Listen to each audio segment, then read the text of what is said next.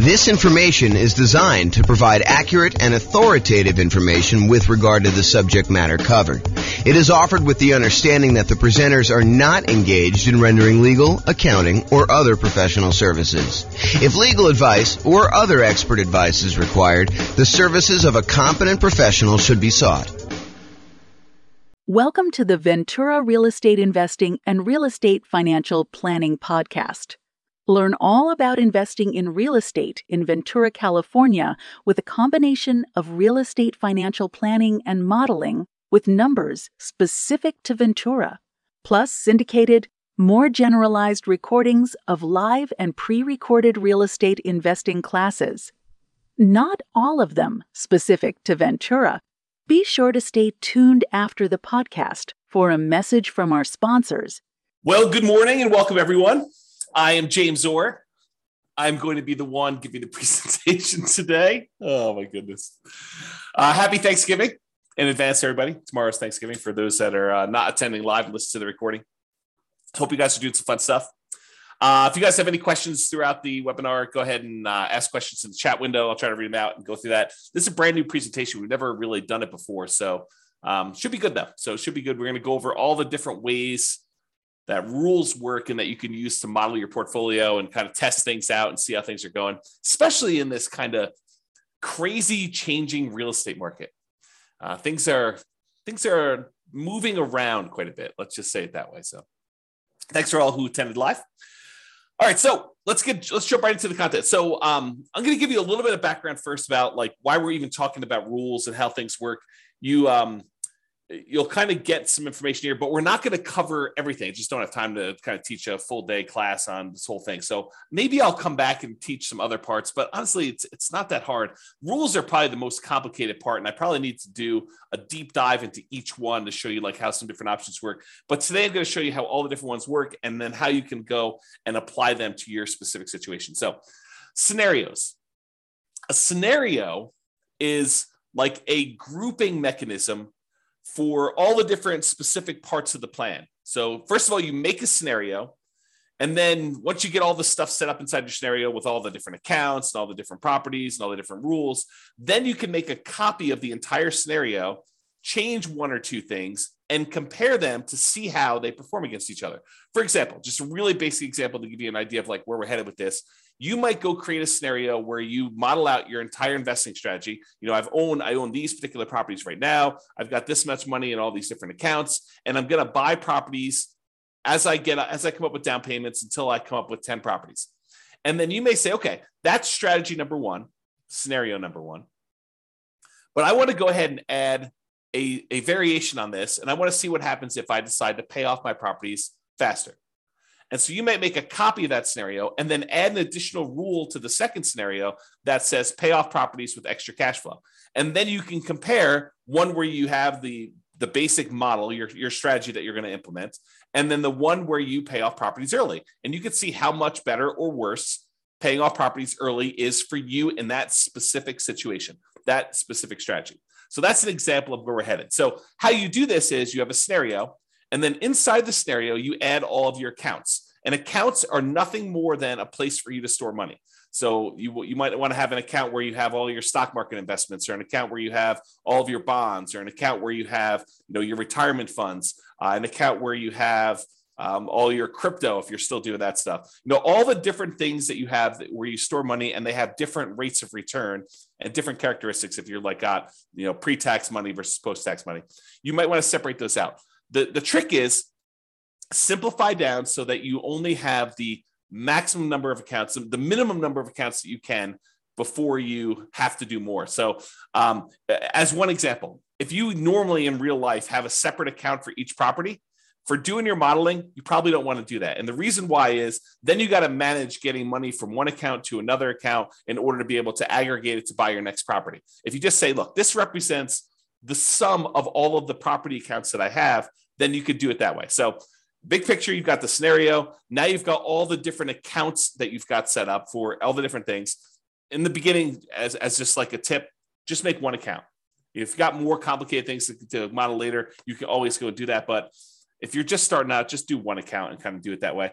And then accounts can also, as kind of like a more advanced side note, an account can also represent things like what a business is worth to you. If you think about it, an account really is just a place to store money. So if you say, this represents a business that I own, it's got about $1 million net worth, and you can go ahead and model the income from it somewhere else, you could sort of do it that way too. Okay, so scenarios, accounts, now you've got properties. So inside the scenario, you've got all the different accounts you have, which is all the different places to store money. And then you've got all your properties, all the single family homes, duplexes, triplexes, fourplexes, any commercial buildings, any apartments, any industrial buildings, basically any real property that has characteristics like appreciation rates and rents and taxes and insurance and all those other things. That is another thing. And we break down properties into two major groups. Any properties that you already own. So each one of those is an exact property that you own. And then we don't allow you to make copies. Well, I have to be careful of how I word this. You can make a copy of a already owned property as like a starting point to make another one, but you can't buy more than one of a property that you already own in the same scenario. So any already owned properties you have, just go ahead and add all those as already owned. And then we have this thing called dynamic properties. And really, they're just templates. They represent a property that you might buy more than one of over time. So you can go in there and say, look, I've got a typical 3-bedroom, 2-bath type property that I'm going to be buying more than one of. Right now, they're worth this amount of money. Right now, they collect this much in rent. Right now, their taxes are this and their insurance are this. And over time, the price is going to go up. And over time, the rents are going to go up. And over time, insurance and taxes are going to adjust on this thing. But I might buy one of them this year, one of them 2 years from now, one of them 4 years from now. And so we call those dynamic properties, or you might hear me refer to them as template properties, where you use rules, which we're going to get to in a second, in order to buy more than one of those. So, and any of the properties, whether they're already owned or dynamic, can be single family homes, duplexes, triplexes, fourplexes, apartments, commercials, industrial, any type of building that you have, any type of real property that you have that you want to do that. So again, big picture scenarios, inside scenarios as accounts and properties. And then what we're going to talk about mostly today is how do you manipulate an account or how do you manipulate a property? That's what you use rules for. So rules go ahead and they say, add money to an account, or increase the rent I'm getting on a property, or buy 3 of these properties, or buy a property every year, or start paying off properties with any extra cash I have in this account. Rules are things that manipulate accounts and properties in the scenario that you could do. So as we go through this, we're going to go through all the different rules types. And what you should be doing, in my opinion, is think about your specific situation and how you might apply these rules to you and the setup that you're going to do in the Real Estate Financial Planner software. And if you don't have an account, you can go ahead and make an account. They're free. Go to realestatefinancialplanner.com, go ahead and make a free account. And you could be playing around with this as you listen in the background, although might be better to pay attention, and then you can go back and play with it on your own. But do whatever you want to do. So realestatefinancialplanner.com, you can go make your account. But I would suggest you think about your situation and why we might have a rule in the first place for doing this, because it might give you ideas on things you might be able to do or test in your scenario to see if, hey, maybe I should recast my mortgages, or maybe I should pay off my properties, or maybe I shouldn't take all my extra cash and pay off my properties over time. There may be a reason James made a specific rule that says, hey, only pay off properties if you have a lump sum and big enough to pay off the whole thing, which there is a reason for doing that, but I'll let you discover it on your own because you're going to go ahead and model this in your own stuff. So that's the thinking. So if you're going to go create a scenario, kind of a strategy that you're going to model for yourself, the order that you should do them in is you should make a scenario. And a scenario is this bucket that you're going to hold these accounts and properties and rules in. So you make the scenario first. There's a couple of questions about the assumptions for the scenario. But then the next thing you do is you go create all of your accounts and you make sure your accounts are attached to the scenario, because you can have 5 different scenarios and have certain accounts in certain scenarios and certain ones that do not get put in certain scenarios. So an account is like a module you can use to have in one or more different scenarios. Then once you're done making all your accounts, then I recommend you go make your properties, and your properties are going to reference, where do you want to use as the source for your down payments for your properties, which account, and which account do you want to deposit your rents and get your expenses out of from there. So really, in order to do it in order, you should make scenarios, then you should make your accounts, and then you should make your properties, because the properties are going to use the accounts and you're going to want to put those in the scenarios to do that. So it's helpful to do it in this order. Of course, you can add an account later. You can add a property later. It's not required, but it's helpful if you go ahead and do those in order. And then finally, once you're done making the accounts of the properties, you usually make the rules to manipulate what's happening with the accounts and what's happening with the properties. And today, this morning, we're going to be focused in on step number 4, rules. With that being said, so once you go in there and you make your scenario, at the bottom of the page on the scenario is the list of your different rules. And there's a big old button that says create new rule. If you click on the button, create new rule, you're going to be shown a page that looks like this monstrosity on the right, which is just a list of all the different rule types that there are. And don't stress, because that is what we're going to be covering today. I'm going to go over what all the different ones mean and how you might use them so that you're not confused when you go in there and you start playing around with different rules. Okay, let me make sure I check my notes. Yeah, so we're going to basically be focused on what the rule does and when you might want to use it. That's what my goal is today, is to kind of talk about what each rule does and when you might want to use it. I'm not going to go into because it would be overwhelming for you. If I went through and I walked you through each of the options for the different rules and how to set it up, not going to do that. Today is going to be, hey, look, here are all the different rules and a whole bunch of different ideas for how you might want to model your own real estate investing strategy, what you should be doing, and to see how it all works out. So when you might want to use it is kind of what we're covering there. Okay. So with that being said, if you notice on this right-hand side, for those that can see the image, if you're listening to the audio, don't stress, I'm going to go over it in detail, but on the right-hand side, there's different groups. There's a group for buying properties, for selling properties, for impacting mortgages, for adjusting scenarios, accounts, and properties, and for other rules. So all I did is I just broke down and I said, hey, these are what the basic groups do. So if you're looking for a rule that does a specific thing, you may want to look under this heading. It's like groups of different rules. So buying properties, there's rules that are all about buying properties. You use these rules to buy dynamic. In other words, the template properties. You do not use these rules to buy anything that's already owned. You either need to have the property in your scenario as already owned, or you do not. So you don't use rules to buy properties that you already own. That's another way for me saying that. So you use these rules for buying properties to buy any template properties. And the template properties, again, are just ones that you've set up that you say, look, I might want to buy a duplex in the future, or 5 duplexes in the future, or an apartment building that looks sort of like this, or 10 apartment buildings that look sort of like this. So you either can make different dynamic properties with slight variations, or you can make one say, yeah, I'm going to be buying properties that sort of look like this, and I'll buy 10 of them, or 5 of them, or 7 of them, or 14 of them, or whatever you want to do. Okay. And you can't buy more than one or buy an already owned property again later in the scenario. I already talked about that. So group number 1, buying properties. Group number 2, selling properties. And we could sell properties in a variety of ways, but these are all the different rules about selling properties. You can sell already owned properties. You can sell template properties. And so these are different rules for saying, look, buy a property, own it for 2 years, then sell it. Buy a property when the return on equity drops below a certain ratio, then sell that, and then use the proceeds using a different rule to buy more of them. So you could do stuff like that. So we're going to have a whole set of rules about selling properties. We have a whole set of rules that impact mortgages, like pay off mortgages with extra cash flow, or pay off mortgages when I have a big lump sum, or pay off mortgages if after doing the calculation, I could then achieve financial independence if I paid off these mortgages, or recast a mortgage. And recasting a mortgage, for those that don't know, is, let's say you have $10,000 that you got a bonus from work or whatever it is, $10,000. If you go down to the bank, let's do this first. If you send in the $10,000 to your mortgage company and you pay down your mortgage by $10,000, your monthly payment does not change. The amount of time you have left on your mortgage comes in. So if you had 20 years left on your mortgage and you paid $10,000, now your mortgage might come in by, and you have to do the math because it changes over time, but it might come in by 2 years. Okay. So you have 2 years, you'll pay off your mortgage 2 years faster if you just make the regular payments from then on, if you just sent the $10,000 in.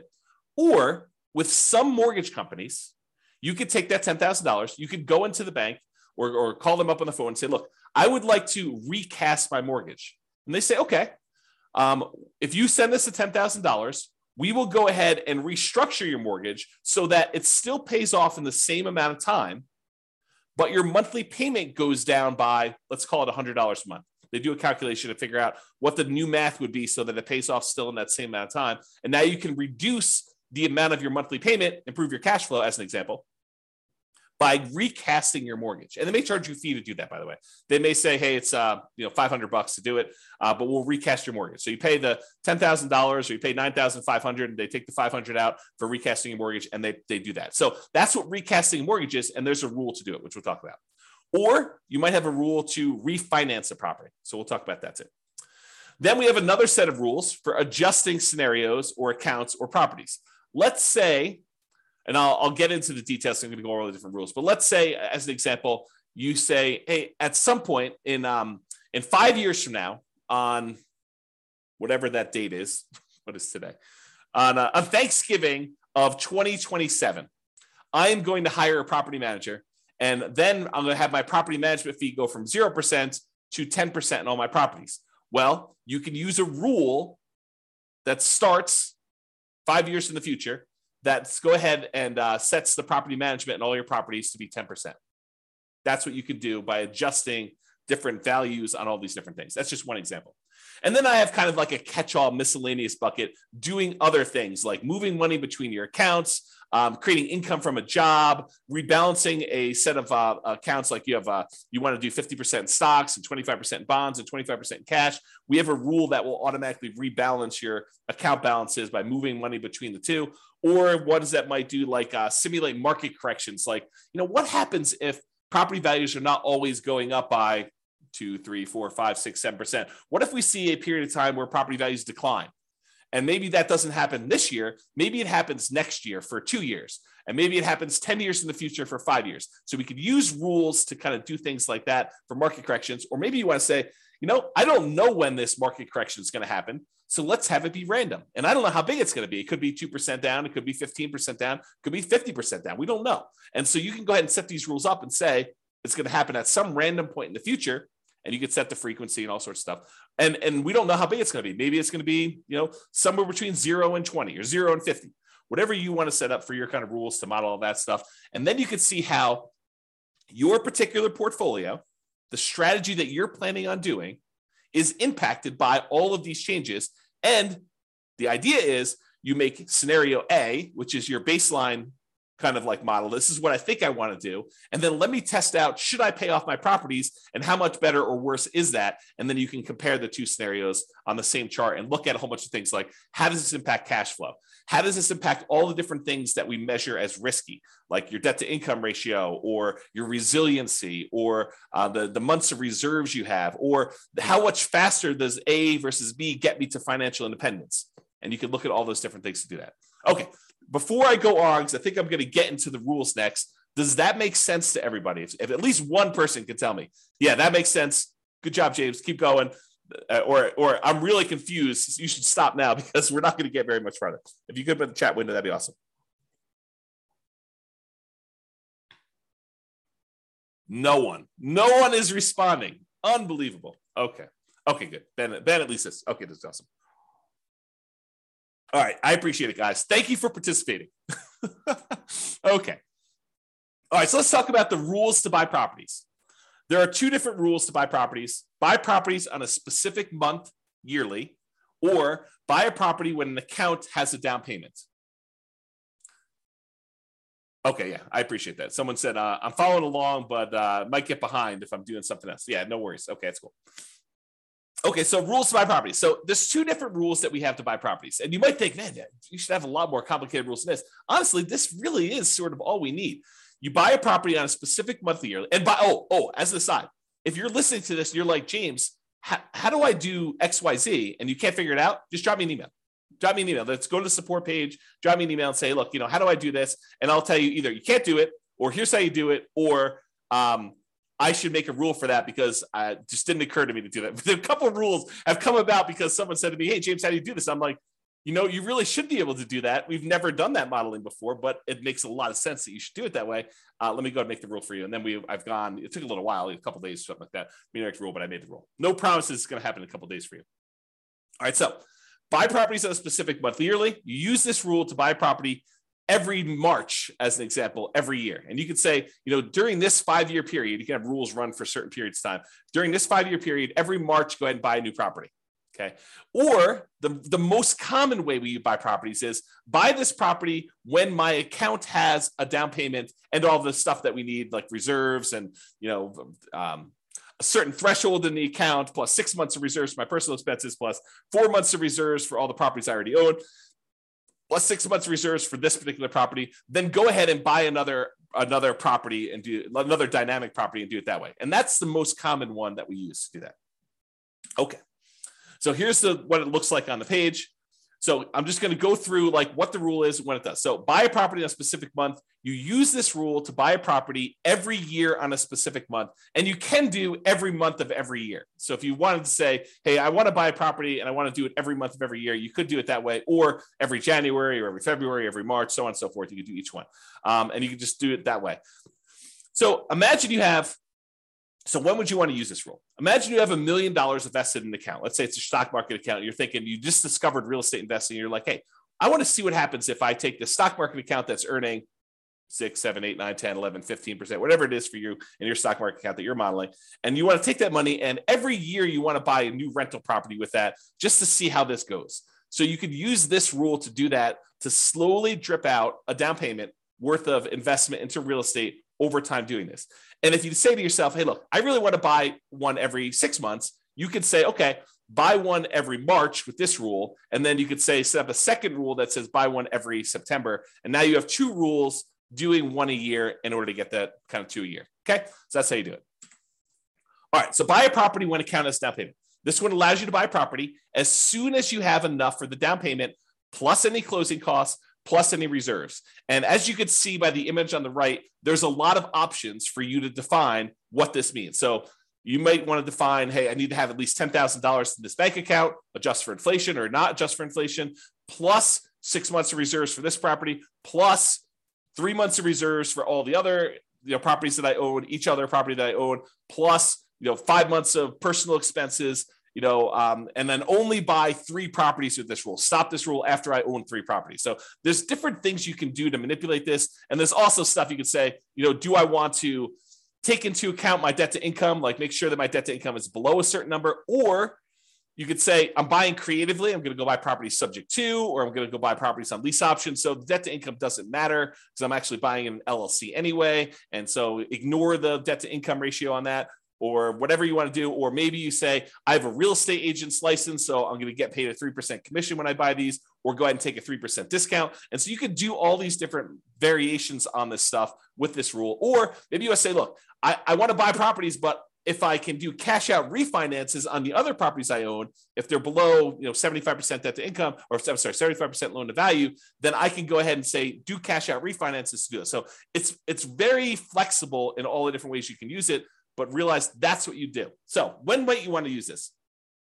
You might want to see how quickly you'll be able to acquire your ideal portfolio of rental property. So you want to say, I want to get to 10 rentals or 10 doors or 20 doors or whatever number you pick. How quickly can I do it with my current income, my current savings rate, my current returns that I have in my accounts? And then as I acquire each property, all the extra cash flow I get gets deposited in this account. So it kind of compounds over time if you got positive cash flow, or slows you down a little bit if you have negative cash flow, although the cash flows do change based on all the property. So you could use this to determine how quickly you'll get to a certain portfolio. And then you could test things like, what if I save 10% more? Or what if I save 10% less? Or what if I got a lump sum for a bonus or a divorce or inheritance or whatever you want to do later on? How would this impact all that stuff? So that's one example. You might want to see the impact of changing how much you keep in reserves has on the speed you can acquire properties. So here's another example. You could say, look, if I use this rule and I say keep six months of reserves for all my properties, how quickly can I acquire all the properties I want to do with that? Or how quickly can I acquire properties if I keep 12 months reserves? I think the market's going to get a little sketchy. Maybe I should keep 12 months of reserves. So if I do 12 months of reserves, how much does that slow me down? And how much riskier or less risky is one or the other? Or how much extra net worth will I have if I don't do 12 months reserves versus 6 months reserves or 2 years reserves? You pick the numbers, okay? So you could use these different rules and make copies of the scenarios to kind of test those. You could see the impact of doing cash out refinances to buy new properties. We kind of talked about that little part of the rule, but you could use that as a way to do that. You could also see the impact of getting a real estate license or acquiring properties creatively. So if you want to test out, now that interest rates have gone up quite a bit and there are a whole bunch of really low interest rate properties out there, maybe you want to say, well, what if I were willing, not everyone is, to go ahead and do marketing to find motivated sellers, go buy properties creatively and buy properties that way? What impact does that have? Does it make it a lot faster? Does it make it a lot riskier? What does it look like if I go ahead and model that in a variety of different ways? And I'll make a side note about this because I think it's important. Just because a path is optimal does not necessarily mean that that is the one you should do or that you will do. Right? I could go and model something and I could tweak everything and say, this is the optimal path, in parentheses, if everything goes my way, if everything goes exactly the way I modeled it, right? But really, I think part of what you are doing with the software, part of what I do with the software, is I say, okay, here's kind of my plan. How does this plan perform in a variety of market conditions? What if things don't go my way? What if things get ugly? How do I perform with this? Is this going to really derail my life? Is this going to make that really bad? And if things go really, really well, yeah, that looks awesome. But if things go not quite as planned, if I get delayed, if I lose a job, if I, what all those different things that you could do, then you can go ahead and model all that stuff to do that. So I don't know. That was my side note. I just felt compelled to tell you that. So those are some of the different ways you might use this rule to do some modeling. And if anyone has questions, feel free to ask your questions in the chat. I'll try to get to it. Now, here are all the different rules for selling properties. And since I'm going to go through all of them in detail, I'm not going to cover them here, but let's go through them one by one. All right. So here's a rule that says sell properties and pay off mortgages to retire. Here's how this rule works. If by selling some properties, let's say you have 10 properties and you want to sell off 4 of them, okay? If by selling off 4 properties and paying all the associated closing costs, all the transaction costs for sale, the depreciation recapture, your capital gains tax, your real estate commissions. If you pay all those costs, the net you'd have after paying off all these properties, you could pay off the remaining properties. So you have 10, you paid off, you sold 4 of them. Now the money you got after all your expenses can pay off the 6 remaining ones. If that would give you enough cash flow and any money you have invested in the stock market with your safe withdrawal rate, because it takes that into account too, that between the cash flow from the 6 paid off properties and any money you have from the stuff you have invested in your accounts with the safe withdrawal rate, you would be financially independent. Then go ahead and execute this rule.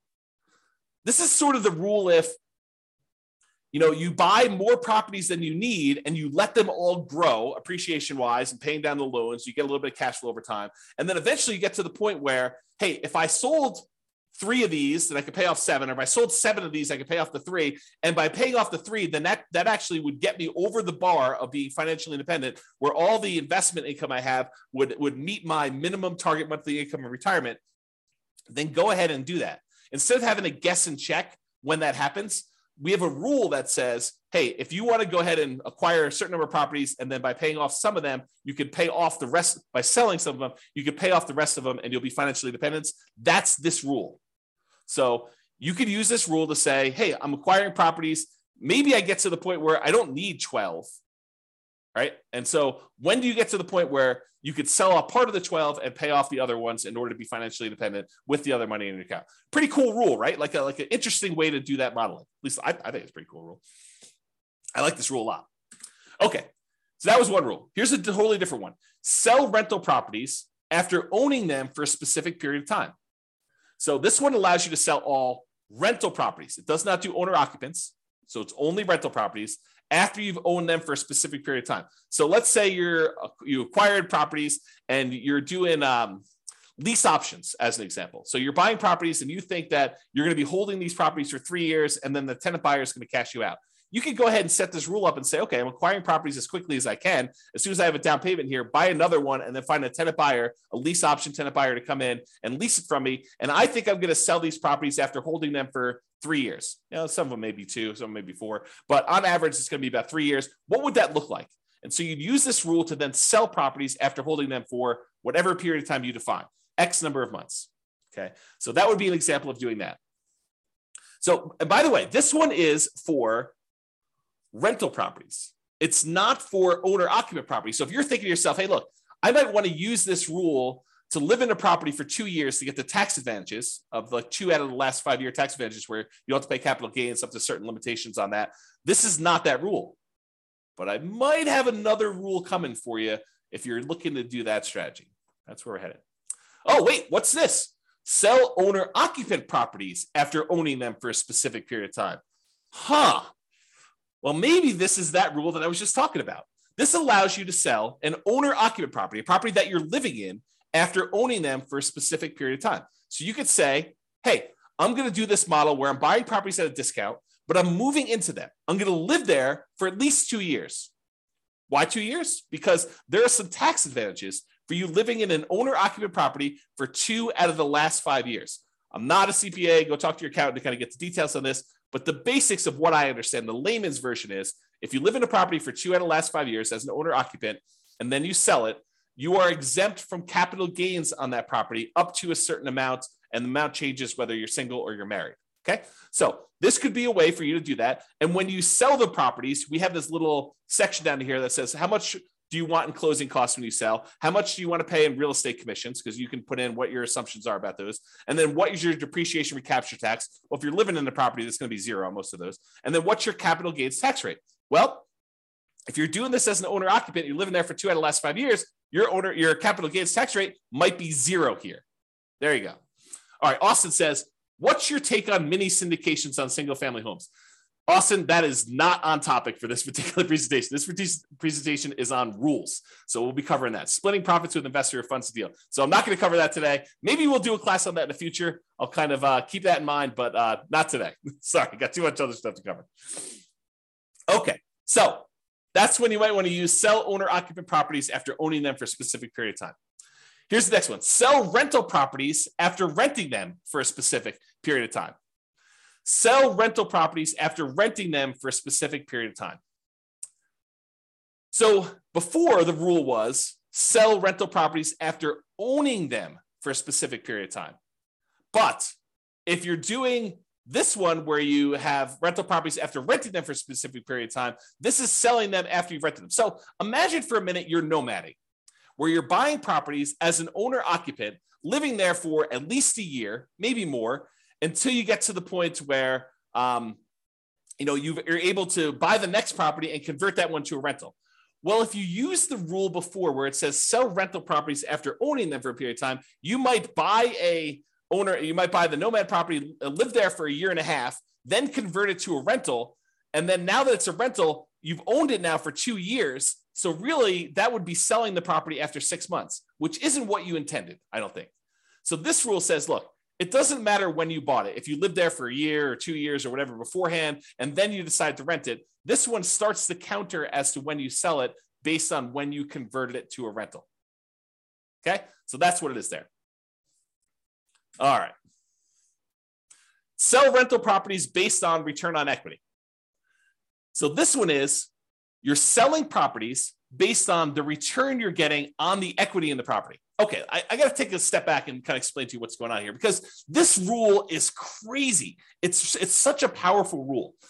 So how far back do I go? Oh man, this is crazy. Okay, so here's the deal. You own a property, and let's say you have financing on it, and you put down 20%, and the property value went up, I don't know, 5% in the first year. So you made 5% from appreciation on a 20% down payment. I'll put numbers to this to kind of give you a feel for it. Let's say you're buying $100,000 properties. You put down $20,000 and the property went up in value $5,000. So you made $5,000 on a $20,000 investment, which is 25% return.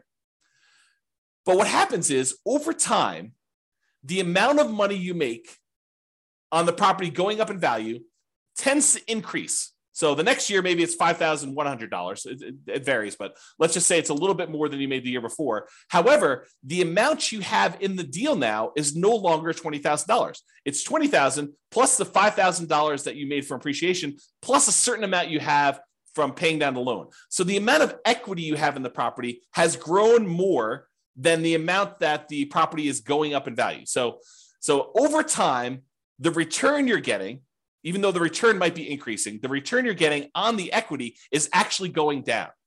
The amount you make on the property compared to how much you have invested in the deal is actually going down over time. So the return on equity on a property from appreciation, from debt pay down, from cash flow, and from the tax benefits of depreciation. Like all four areas of return, they tend to go down in aggregate. Some of them go up a little bit over time. Some of them actually go down. Some of them stay the same.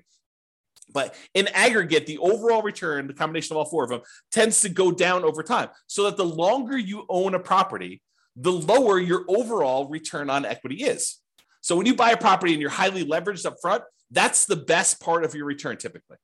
That's the part where you're making the most money compared to how much you have invested in the deal. But as the amount you have invested in the deal increases because your equity is growing, you're paying down the loan, the property's going up in value, the equity is expanding, and the amount you're making might be going up, but not quite as fast as the equity is increasing. So that over time, your equity drops down. So you might say to me, look, James, as I own these properties, my return on equity is dropping and dropping and dropping. What if I said, look, once it gets below a certain threshold, I want to sell that property and I want to re-leverage back up. I want to go ahead and sell it, and then I'll go buy two more or one more and wait until I have enough to buy the next one.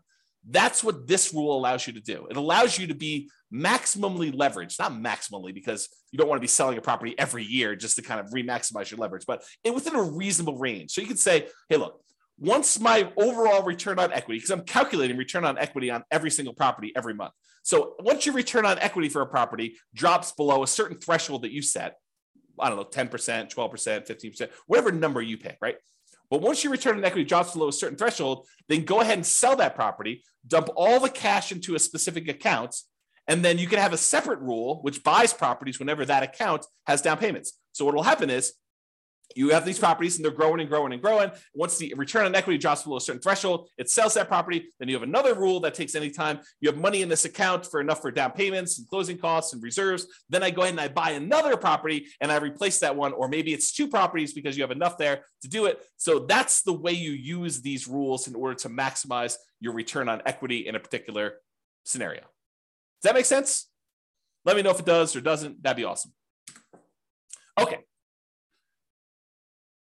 This rule is selling rental properties once your account balance drops below a certain threshold. Yeah, so James says makes sense. James is the only one participating today. Thank you for that. I appreciate that. Okay, so imagine this. Imagine you've got a portfolio of properties and you're trying to make sure that you have enough money to kind of support yourself, and you stop working before the cash flow on the properties will generate enough money for you to live on. So you're kind of operating at a deficit. You have $500,000 in your bank account, plus you've got a bunch of rentals, but eventually you draw through the $500,000 because you're a little bit short. So you could set a rule that says this: once my $500,000 drops to the point where I only have $10,000 or $50,000 or $100,000, whatever your comfort level is, once I get to the point where my account balance drops to $50,000, as an example, then go ahead and sell one rental property to boost that account balance back up. And then I'll keep draining on that account until I get to the point where it drops down again, and then sell another property if you want to. You can kind of use that to do that. So imagine a situation where you stopped working earlier than you should have before you completely are financially independent. And now you have a whole bunch of rental properties with a whole bunch of equity, but you don't want to go sell those properties with equity right now. You want to go ahead and hold on to them as long as you can until the point where you need to sell them in order to put money in your account to be able to support your lifestyle. Then you could use this to model that situation. Or you could say, look, as soon as I get to the certain point where this account balance drops to a certain level, go ahead and sell a property because I want to be able to use that money to buy new properties. You could use that too. So this is similar to a rule that we're going to have later, where instead of selling the properties, you do a cash out refinance in order to bring your account balance back up. So they're sort of like a pair of rules. This one is the sell the rental. You sell it, you pay all your expenses on it, your closing costs, real estate commissions, depreciation, recapture tax, your capital gains tax. You can go calculate all those, and then the net gets deposited to your account. Or, which we'll get to here in a second, there's a similar rule that says, once my account balance drops below whatever threshold you set, then go ahead and do a cash out refinance to get to those. I did a whole class where we really use these rules a lot. I compared a person who lived in a really high cash flow market to a person who lived in a really high appreciation market. And I showed that while it's a lot easier to get to the place you want to be when you're in a really high cash flow market, you can get there in these really high appreciation markets with a combination of selling properties or doing cash out refinances. But there's some complications with the cash out refinance, which I talk about that in that 2-hour class. But I think the name of that class was cash flow versus appreciation. I think that's what the name of the class was. And I set it up as two different people competing, and go watch that if you haven't seen it before. It's pretty good if you're interested in this particular modeling. Okay. All right. Next rule: sell properties, but only if by doing so, the money that I get from all the properties will allow me to retire based on a safe withdrawal rate. So I mentioned safe withdrawal rate earlier. I'm going to take a moment to kind of make sure everyone understands what I'm talking about. So there's this study, it's called the Trinity study. And what it basically did is it went back through historical stock market rates of return. And it said, if you only take out 4% of your of the amount of assets you have invested in stocks and bonds, then the likelihood of you running out of money in a 30-year retirement period was really, really low. That's the basics of the study. And so what they called that 4% was a safe withdrawal rate. And I'm using safe in quotes because there's been some arguments that it's really not so safe. There's been arguments by the guy who came up with it that it could be a lot higher than 4%. So really this idea is, if you have a certain amount of money invested in stocks and bonds and maybe some cash, what percentage of that portfolio, if you have $1 million, what percentage of the $1 million can you take out each year where you are where you are not very likely to run out of money? That's what a safe withdrawal rate is. So you've defined what your safe withdrawal rate is in the software. You basically say, my safe withdrawal rate is 4% or 3% or 5% or whatever number makes sense to you. And you can test these things, right? You can go ahead and run a scenario at 4, you run a scenario at 5. What difference does it make? Run a scenario at 4, run a scenario at 3, maybe do some market corrections in there to see how that plays out. You can do all this stuff. But this rule says, look, I've got a bunch of rental properties, and maybe I have a little bit of money invested in the stock market right now in one of the accounts in there. And so what I want to do is I want to check each year and say, hey, look, if I sold all these rentals and I paid, closing costs, I paid real estate commissions if I've got any, I paid my depreciation recapture tax if I've got any, I paid my capital gains tax if I've got any, if I paid all those expenses on it, the net amount of money that I would take and I would deposit into my account balance, invest in the stock market. If I did that, would the money in the stock market allow me to retire? Would my safe withdrawal rate for the amount of money I have in the stock market allow me to be financially independent? And if so, go ahead and sell the properties. Kind of a cool rule, right? You basically have all these properties you've acquired. What if you took them all and you sold them? Could you actually achieve financial independence? And this rule tends to come up. I probably should do a class on this. This rule tends to come up when you're in a market where the cash flow you're getting, the cash on cash return you're getting, or it's actually the cash on cash return on equity you're getting, is less than your safe withdrawal rate.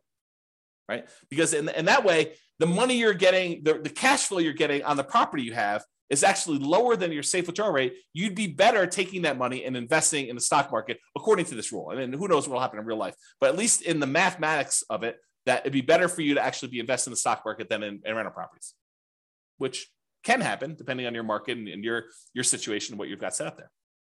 Okay. So that's that rule. Kind of a cool one. All right. What about properties that you already own? And you said, look, I planned on selling this property next Christmas anyway.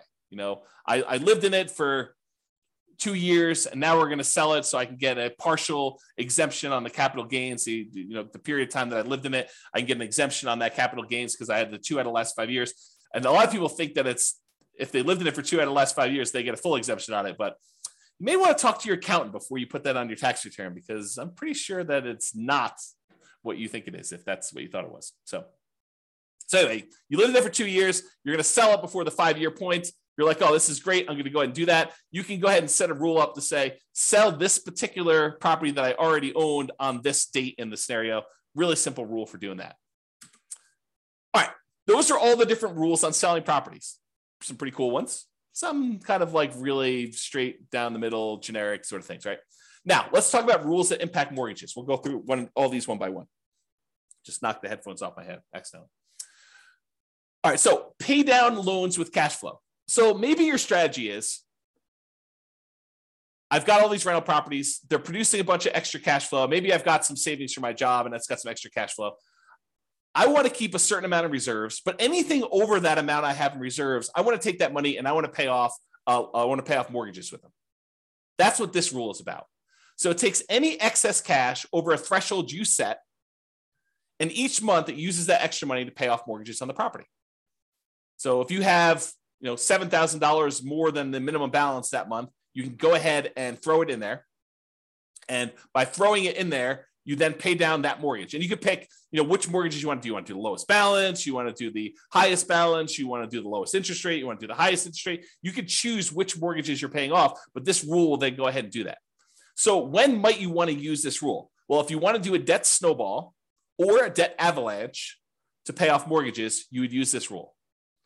And you could test to see how much better it is to pay off the highest interest rate mortgage versus the lowest balance mortgage or the lowest interest rate mortgage. And you could see which one's better and how much better it is for you. James says there's no 1031 exchange rule for selling. Well, 1031 exchange rule is just about how much you pay in taxes. So we have the ability for you to adjust how much you pay in taxes on the property. And then you can go ahead and use that rule and set the taxes to be equal to 0 for that. But then you got to track how much you would have had to pay in taxes on that one. So there's no keeping track of how much deferred taxes you have on a particular property, something I might add in the future, but you can set the threshold to be, I'm not paying any taxes on this one when I sell it. And yet my fees are an extra, $1,000 to do the 1031. So you can do 1031 exchanges. It's just not a specific rule for 1031 exchanges. If that makes sense. Good question though. Good question. Okay. So pay down loans with cash flow. That's how that works. Okay. Pretty simple. However, every time you make a payment on a particular loan, it doesn't actually improve your cash flow in the short term, unless you pay off the loan completely, and then it improves it by a big chunk. But it doesn't improve your cash flow because by paying down the loan, all you're really doing is moving in the date that loan gets paid off from where it was to closer. So it'll be paid off sooner. But your monthly payment stays the same. So it doesn't improve cash flow on a property. So you might say to yourself, hey, and I'll add this one other thing. And the amount of money you're earning on that extra cash flow you're doing is the interest rate of the loan. So if you're taking your money and you're paying down a 3%, 4%, 5%, 6%, 7% mortgage on a property, the amount that money is earning is the amount of your mortgage interest rate. So if you're paying off 3% loans with that, you're earning 3% on that money. You're paying off 7% loan, you're paying 7% on that money. Okay. So the idea is the more you're paying off on those properties until you pay it completely off, it doesn't really benefit you in the short term. It benefits you when you pay off the loan, which could then compound and help you in the future on other properties you're doing, but it doesn't benefit you in the short term by improving your cash flow. And so you might say to yourself, well, why would I go take this extra money that doesn't help me in the short term? Why don't I let that grow in something else I'm invested in, like either more rental properties or stock market or I don't know, whatever you want to do, crypto, bonds, whatever you want to do there, hard money lending. You could go ahead and take that money and invest it in something else and get a higher return. That way, once you get enough money in this other account where you could completely pay off the mortgage, not just make a little dent in it, pay off $500 on it, but say, look, I got $100,000. I'm going to pay off this mortgage in full. And by doing that, you then get all the cash flow from having that mortgage payment go away. That's what this rule does. So this rule says, look, only pay off a mortgage when I can pay it off in full from a specific account. So it tests to see if the amount you have in your account plus whatever threshold you have there. So look, always keep $15,000 in this account. But if I've got enough to pay off a mortgage and remain $15,000 in this account, then go ahead and pay off the mortgage. So that's what this rule allows you to do. And then which mortgage you want to do, the lowest balance, the highest balance, the lowest interest rate, the highest interest rate, whatever one you want to do, and it'll kind of do which properties you want to do it that way. But this allows you to go ahead and say, keep this money invested in whatever, the stock market, bonds, until I have enough to pay off the mortgage, and then do that. Kind of a cool rule. All right. Remember earlier we talked about recasting mortgages? It's that thing where you walk into the bank with $10,000, you pay them a fee in order to lower your monthly payment, not change when the loan gets paid off, but you give them $10,000 and say, look, I'd like to lower my monthly payment by a little bit. And they're like, okay, yeah, we'll do the calculation and we'll do that for you. It'll take this thing. Well, this is a rule for recasting mortgages. So you could take a lump sum of money, go into the lender and ask them to recast the mortgage. And so this rule allows you to go ahead and recast them. Okay, that's what that rule does. All right, remember before I told you about selling properties based on the account balance? If my account balance gets so low, then go ahead and sell a property to replenish that account balance so I have money to live on or money to invest somewhere else. This is the kind of sister rule for that, cash out refi based on account balance. So when your account balance gets to a certain point where it's really, really low, then go ahead and do a cash out refinance on a property, pull all that money out, deposit it into the account, and you'll be able to then have all the money in that particular account to use to do whatever you want with. Okay. So I think I have here, when would you want to use it? If you're modeling a situation where you're stopped working before your cash flow is enough to support your lifestyle, you might need to cash out refi properties from time to time to provide living expenses to kind of make up for that difference. Or use the equity properties to occasionally fund the purchase of new properties by refinancing. So you could say, look, once I get to this low account balance, go ahead and do a refi on a property to get the account balance up to where I can do a new purchase. Kind of an interesting rule. All right. So this leads me to explain this interesting concept. And so I need to explain it to you, but I'm going to take a drink first. All right. So imagine you said to yourself, look, I really want to earn, $10,000 a month. And if I was earning $10,000 a month, I would consider myself financially independent. Because $10,000 a month would be able to cover all my personal expenses, including the mortgage I have on my owner-occupant property, and anything else I need, right? So $10,000 a month, that's my number. That's my target income to be financially independent, target income in retirement. But what if you didn't have a mortgage on your owner-occupant property? Would you need that $10,000 anymore? And you say to yourself, no, I wouldn't. So I can either have $10,000 if I have a mortgage on my owner-occupant property, or I only need $8,000 if I don't have a mortgage on my personal property anymore. And so the software allows you to select whether or not to move your financial independence number down when you pay off your owner-occupant mortgage or not. And so if you have that triggered, which is in the scenario section, this rule becomes super interesting, because what this rule says is, look, if I'm close to my $10,000 a month number, my target monthly income number in retirement, but I have enough cash in my account balance or stocks or whatever it is in my account balance that I could pay off my owner-occupant mortgage. And if I did that, I would be financially independent. Then go ahead and do it. So this is a situation where the passive income you have coming in from your stocks and all the cash flow on all the rental properties is really close to your number. It's at 80% or 85%. But you have enough extra cash lying around somewhere where you could pay off your owner-occupant mortgage because the balance is low enough that would actually lower the amount you need, and it would trigger you being financially independent. Then go ahead and pay off the owner-occupant mortgage. That's what this rule does. Pay off owner-occupant mortgage if FI, financially independent. All right. These are going to be really quick. These are the rules that allow you to adjust values on your scenario or on different accounts you have or on different properties you have. Okay. So set value on scenarios. What this rule does, it allows you to change any values you defined for the scenario at different points in the scenario. So originally you thought your safe withdrawal rate was going to be 4%, but 10 years later you say, hey, look, now I want my safe withdrawal rate to be 3%. You'd use this rule to run 10 years later and change your safe withdrawal rate number from 4% to 3%, as an example. Or you defined your refinance mortgage interest rate in your scenario as 5%, which is low now, but at the time seemed reasonable. And now you're like, look, in the future, I want this to be 7%. You can use that to change that too. You can use this set value on scenarios to do it at some point in the future. Or you want to say, look, my minimum target monthly income retirement threshold is now $4,000, but I want it to be $5,000 in 5 years from now. You can do stuff like that. Or your safe withdrawal rate number, as I use as an example. This is that rule that allows you to do that. The set value on accounts does the same idea on accounts, though. So let's say you were earning 1% on savings at the start of the scenario, but you think that's abnormally low. And by 3 years in the future, that should really be at least 2% or 3%. You could use this rule to say, set the value on the account, set the return I'm getting on that account to go from 1% to 3 years later and on to be 3%. Or you say, I want to set it to 1% now, but a year from now, I want it to be 2%. And a year from then, I want it to be 3%. And then you could use it to do stuff like that. Or the other thing it could do is you could set it to be a random number. You could say, look, the return on my savings account is going to be somewhere between 1% and 3%. Have it change monthly by somewhere between this range, or add a little bit to it or subtract a little bit to it each month. You could do a whole bunch of things with making it random to simulate the stock market or what you're getting on savings, or what your business return might be if you're using an account to store kind of business stuff or bonds or anything like that. So you could use it to do random numbers as well if you wanted to. Same idea, but setting values on properties. You could say, look, my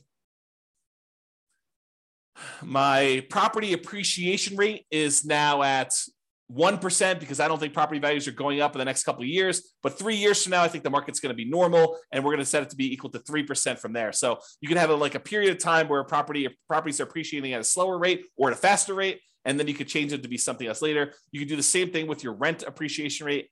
You could also do things where you hire or fire a property manager and set it from 0 to 10 or 0 to 8 or 0 to whatever. You could also do maintenance on a property. You say, look, it's just a brand new property I bought, so maintenance is going to be low for the first couple of years, and then maintenance will increase. You can go ahead and do that too. So this rule allows you to set values on properties over time and change those. And then if you go ahead and you change these things, but you're like, look, then I want it to return to whatever was normal at the very, very beginning, we have a rule that says reset the original value on an account. So if I was doing 1% and then I was screwing around with it for a whole bunch of years, and then after 10 years, I wanted to go back to whatever was set at the very beginning, we have a reset original value on accounts rule and a reset original value on properties rule for you to go ahead and mess with those. All right. I think this is the last section. Maybe not. We'll see. So any questions? We'll use this as a pausing point. Any questions? Is this good? Need me to slow down, speed up? Is this helpful? Anything? Nothing? So good so far. Okay, awesome. Again, James is the only one participating. I appreciate that, James. Everyone else is sort of just, I don't know, voyeurism or whatever they call it when you kind of just watch things. Okay, cool. All right. So here are a whole bunch of rules that do other things. So add to or subtract from the account balance.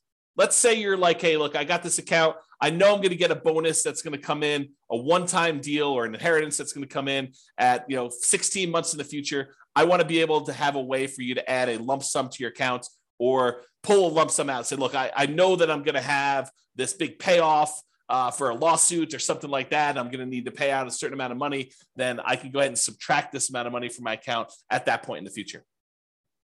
Or you're going to have a series of expenses like college tuition for kids. You could use a rule like this to model, I'm going to have this come out on this date. I'm going to have 2 kids going to college at this point, so I need to have this much money. And you could use them to kind of move money in and out for these irregular expenses to do that. Or you pay a certain amount on installment sale of a business or from a lottery winnings or whatever. You can use that to do all that stuff. All right, transfer money between accounts. So you have money in the retirement accounts, or you have money in a regular account that you want to move to a retirement account. You can move money around between accounts using this rule.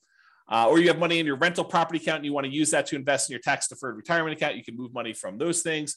Or you want to pull money out of one account when a certain account drops below a certain threshold. So you say to yourself, look, I have this reserves savings account that I'm never going to use unless my account drops really low in this other account. So go ahead and move them when something happens to do that. So you can set up those rules to do those things. All right, here's that market correction rule I was telling you about. So this allows you to model what could happen if your market corrects. If your account balance or your properties all are affected by these things, you could do that. So this allows you to change the amount that is in accounts that you select. So it doesn't have to be all of them. Like a savings account may not be impacted, but a stock market account might be affected by a market correction. And which properties you want to have impacted by this thing, and then by how much. And you can have some of these be random. So you can have how frequently it happens be random, or you could have the amount that it declines be random. And if you need to do one random and one static, you can have 2 of these rules running and only impacting one or different things to do that. So that's all about different market corrections. And if you're really trying to see how resilient your portfolio is to different market corrections, this is what you want to be playing with. You want to be able to see, okay, I'm going to do this strategy. And the strategy sounds awesome, right? I'm going to be buying properties and maximizing my loan to value and minimizing the amount of money I have in a deal and keeping really, really low reserves to kind of make it go really, really well. Well, let's see how that performs with market corrections. Or I'm going to buy properties free and clear, not going to have any mortgages on them at all. It's going to be slow and steady wins the race. And let's see how that is impacted by market corrections. And then you can compare those 2 strategies. You can see, oh, this one gets me there faster, but it fails sometimes. I run out of money. I have to file bankruptcy or, foreclosure. So, that sort of thing can happen if I, have market corrections. But this one tends not to happen as much, or tends not to happen at all. And so you could say, maybe I don't do that one strategy, or maybe I kind of hold it back a little bit and see how it goes. But it's up to you. It's really your strategy, and you're testing it, and you're seeing how it performs. Okay. All right, here's the one you're probably going to use in almost every scenario that you set up: your paycheck and your personal expenses. And a lot of times we'll set up a separate rule for each person's paycheck, like one spouse and the other spouse, and then a shared personal expense one that you're going to do. And we usually set them up as 3 rules. You could do them all as one if you really wanted to, but I tend to separate them out just to make it a little easier. So what this rule does, allows you to model receiving a paycheck or other regular income. It doesn't have to be a paycheck, but it could be, I'm getting regular payments of a certain amount. If you're doing, you don't need to do this for rental properties because the rental property stuff does its own thing. And the personal living expenses. So you might want to use this to model each one of your paychecks, and then which ones of those go away when you're financially independent, you stop working. You could set this rule up that says, hey, look, I get this paycheck, it's this amount, but as soon as I am financially independent, stop giving me this paycheck. And it'll automatically turn it off for you so that you no longer get it, okay? And then you could use it later if you wanted to model Social Security if you don't want it to count towards your income to qualify for being financially independent. So we have another rule specifically for Social Security, which does count towards your financial independence number. But if you're like, look, I don't believe Social Security is going to be there, it's nice if it is. Let's go ahead and model that Social Security, but don't count it toward my financial independence number at all. You'd probably want to use that as sort of like a fake paycheck from Social Security. Okay. So you could use that to model that too. And so to do Social Security, you just have this rule start at whatever date you'd qualify for Social Security and have it run through the end of the scenario doing that. Okay. Passive income. This is the one where you could do Social Security with, but it does other things as well. So passive income models things like Social Security, pensions from jobs, and annuities. So if you went and you bought an annuity and you're getting whatever it is, $2,000 a month from the annuity that you purchased, you could use that to model this. And you could go ahead and it's very similar to your paycheck one, except this does count in your calculation for being financially independent or not. Okay, so you model Social Security and pensions and annuity income from that. Lumpy income. Let's say you're like Ben and you flip properties and you want to have lumpy income come in from every time you flip property. Maybe you flip a property every 6 months or every 3 months or every 4 months or every month or whatever it is that you do. So you could use this to be what I call lumpy income, irregular income that comes in kind of big chunks. So if you have a fix and flip business, or you get irregular bonuses from your job, or you want to simplify modeling lease options where you don't want to put the properties in there and hold them and stuff, you say, look, I'm doing this lease option business. Every 3 years or so, I get $30,000 or $50,000 or whatever your number is. Then I want to model it like that. You could use the lumpy income rule to model things like that. So you could say, I get $50,000 every time I do a flip, or $20,000 every time I do a flip, or depending on your market and your profit margins and stuff like that. But you could use it to do stuff like irregular income to say every X number of months, I get this lump sum of money coming in. Rebalance your portfolio. So this one allows you to say, okay, I've got 3 accounts. I've got an account for stocks. I've got an account for bonds. I've got an account for cash. And every year I want to move money around such that I always have whatever, 50% in stocks, 30% in bonds, and 20% in cash. Use this rule that every January or March or May or whatever you want to set it up as, you go ahead and readjust your rules, your accounts to be this percentage, this percentage, this percentage, and you move the money from one account to another to be able to rebalance your portfolio to keep them where they need to be. If you have a retirement account that has required minimum distributions, you'll want to use this rule to do the required minimum distributions. So basically it does a calculation for you to tell you what percentage of the account you need to take out that year, and then when you want to take it out. You pick a month, and then every year it does the calculation based on your life expectancy and your tax rate. Your life expectancy, and then you could put a tax rate as to how much you get taxed coming out, so you could do required minimum distributions with that as well. And that, my friends, is the end. I only went 3 minutes over, but I hope that was helpful. I hope that really gave you a good idea of all the different things you could do and all the different ways to model your situation with the rules that we have in the Real Estate Financial Planner software. Yeah, Richard says, thanks, James. A lot of info here. Exactly. I try to give you guys good info. I really do. I try to give you good stuff. So, any final questions from all of the really quiet people on things? It's almost as if Thanksgiving's tomorrow. Almost.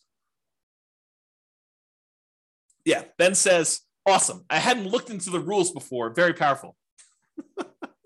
Yes, thank you. It is very powerful. I agree. So you guys are very welcome. Any final questions before I let you all go? Get ready to celebrate and enjoy Thanksgiving with your families. Nothing? Oh, so what is this? What is this? You're very welcome. Very welcome. Is it a deal? A deal. Thank you very much. A deal. A deal. That's a great name to be like in a real estate investing kind of person. There you go. Thanks for doing these classes. You miss the ones in person, but this is great. You are very, very welcome. James says, no questions, good material. What is the software you're using? It's the Real Estate Financial Planner software, realestatefinancialplanner.com. It is a software I wrote to be able to do this modeling. So it's not like off-the-shelf software. I programmed it for you. I did it as my service to you. So there you go. It's available on the website, realestatefinancialplanner.com. Go create a free account and you can do all this modeling.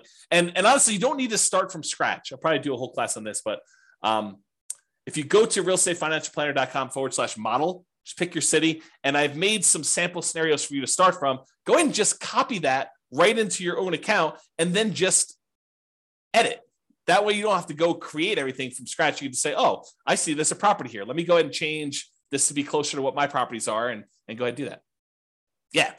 James says, cool. I'll start modeling this weekend. Yeah. Let me know if you have questions. That'd be good. All right, folks. Thank you all for coming. I do appreciate it. Have a great Thanksgiving, and I will see you all post-Thanksgiving. Bye-bye for now. Thank you all. With home prices up, mortgage interest rates up, and rents up, but not quite enough to counteract the higher prices and interest rates, cash flow on rental properties in Ventura is harder than ever. Book a call with the Real Estate Financial Planner to apply our proprietary 88 strategies to improve cash flow on your rentals. See the show notes for a link to schedule your call and improve your cash flow today. If you're a real estate agent, lender, or professional in Ventura that wants to help our real estate investor listeners, consider reaching out to learn about collaboration opportunities with this podcast. We'd love to add more value to our listeners by having you assist our investors buy, sell, and finance their real estate investments. See the show notes to schedule a call to discuss collaboration opportunities